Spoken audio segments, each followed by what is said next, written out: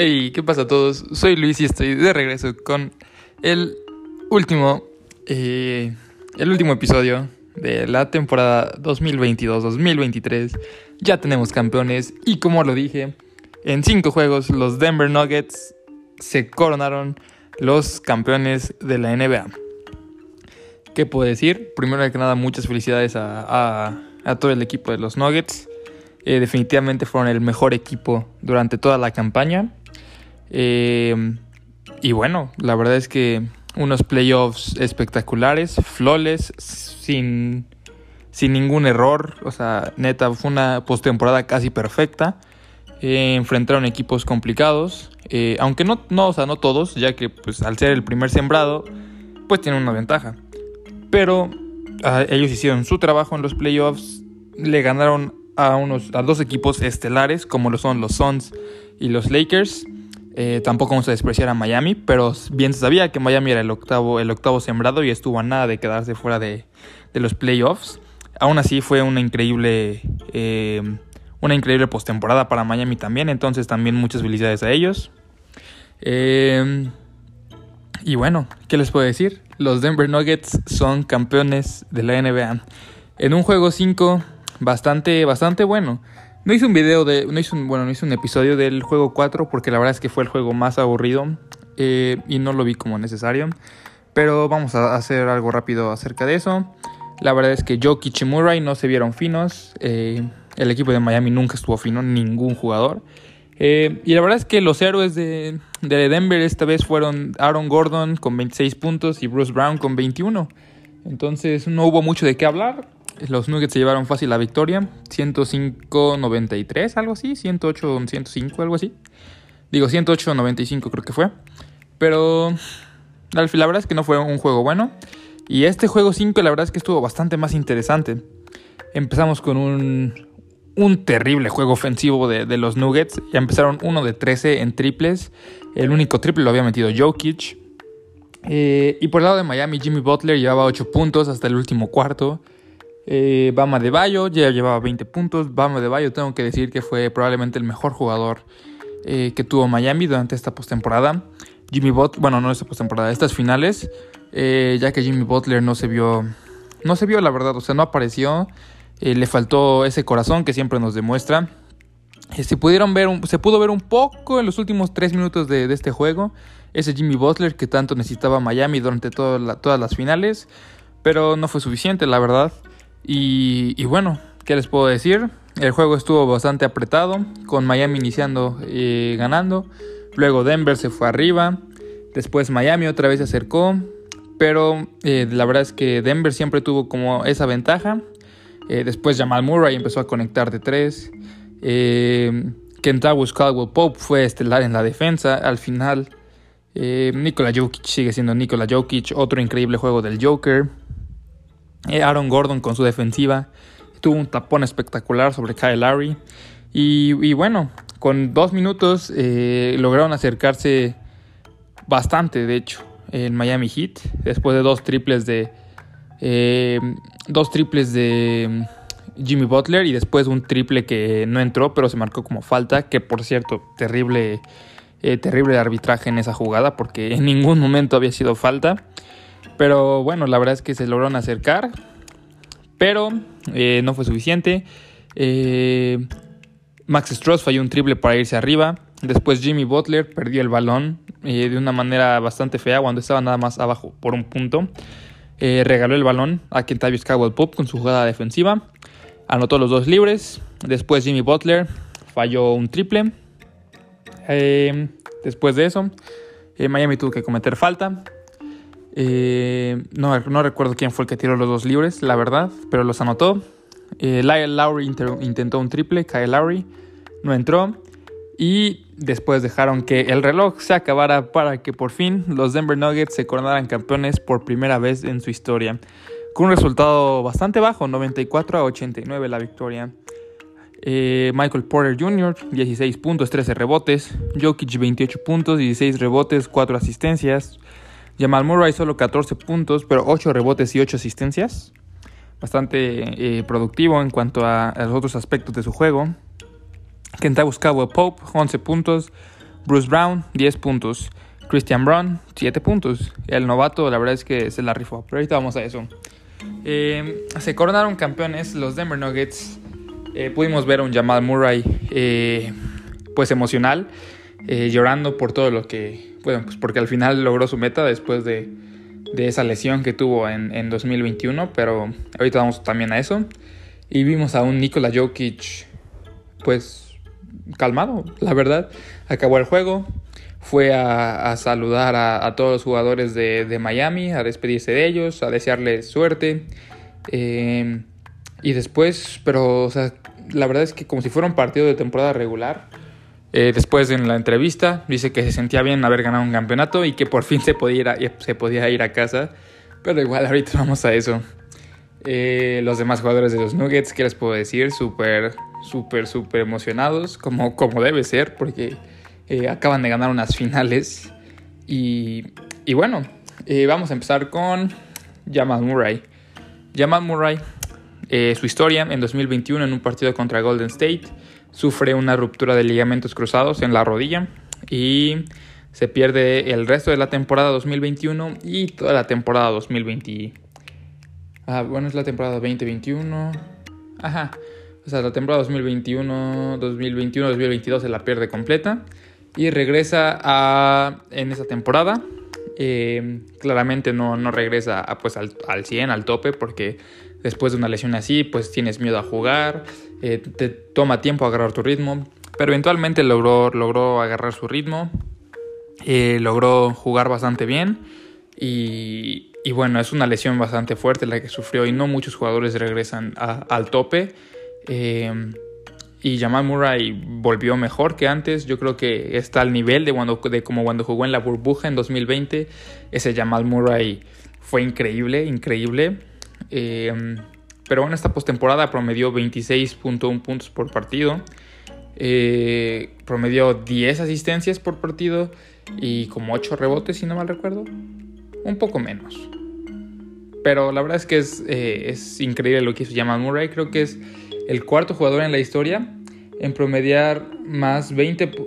el cuarto jugador en la historia que promedió 20 puntos por partido en las finales y 10 asistencias. Los otros 3 jugadores fueron Michael Jordan, LeBron James 2 veces y Magic Johnson 2 veces. Entonces, Jamal Murray entra en una compañía bastante buena. Y bueno, también hay que recordar que después de esa lesión que sufrió en 2021, le dijo a Mike Malone, que es el coach de Denver, le dijo como de me van a tradear, me van a mandar a otro equipo porque pues ya no sirvo. Casi fue lo que dijo. Y Mike Malone pues dijo no, o sea, tú eres nuestro, te queremos aquí, te amamos y vas a volver mejor que nunca. Y vaya que tenía razón Mike Malone, porque Jamal Murray fue la segunda pieza más importante después de Jokic para hacer que este camino que lograron conseguir fuera posible. Y bueno, muchas felicidades a Jamal Murray, bien merecido. Y bueno, ahora vamos a Nikola Jokic, porque es muy cagado, es muy chistoso. Como les dije, acabó el partido, celebró, perfecto, ya me quiero ir a casa. Luego le dieron el trofeo de MVP de las finales, porque claramente se lo merecía. MVP de las finales, lo sostuvo 3-5 segundos probablemente, y lo volvió a dejar en la mesa, ahí junto con su hija. Claramente una sonrisa, porque pues, al final se siente bien ganar unas finales. Pero ya, o sea, muy tranquilo y muy chistoso, porque luego en la conferencia de prensa le preguntaron... Ahora, ¿qué tienes planeado? O sea, el jueves, tienes un parade, un desfile en Denver. Y voltea a ver a su agente y le dice, ¿cuándo es el desfile? Bueno, ¿cuándo es el parade? Le dice, el jueves. Y Jokic dice como de... O sea, dice, no, yo ya quiero irme a casa. O sea, neta, Jokic trata el básquetbol como si fuera un trabajo un trabajo normal de 8 horas, de 9 a 5 de la tarde.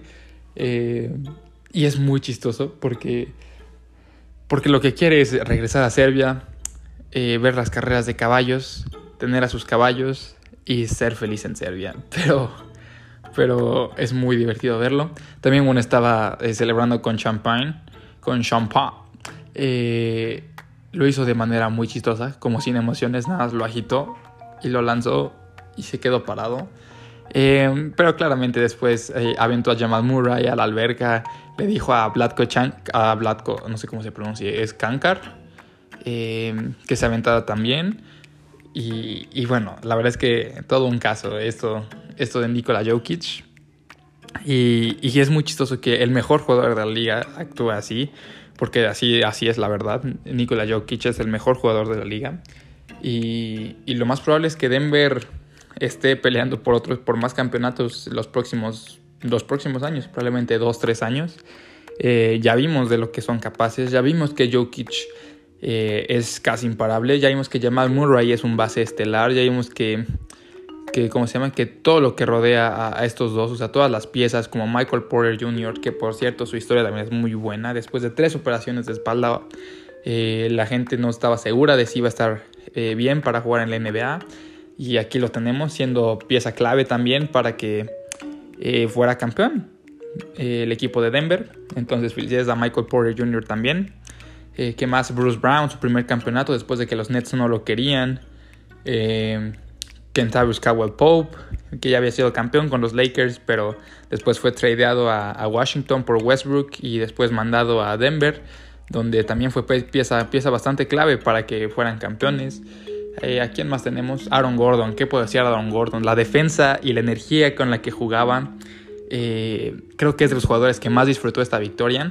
Y se lo merece porque después de sus años en Orlando, todo lo que pasó, la verdad es que se merecía un buen final después de que no pudiera ganar 2 concursos de clavados que mucha gente dice que se lo merecía. Yo creo que la de 2020 se la merecía definitivamente. Ahora, ¿a quién le importa eso? Porque Aaron Gordon ya es campeón de la NBA. Y bueno, ¿quién más? Christian Braun, lo que le dije, el novato.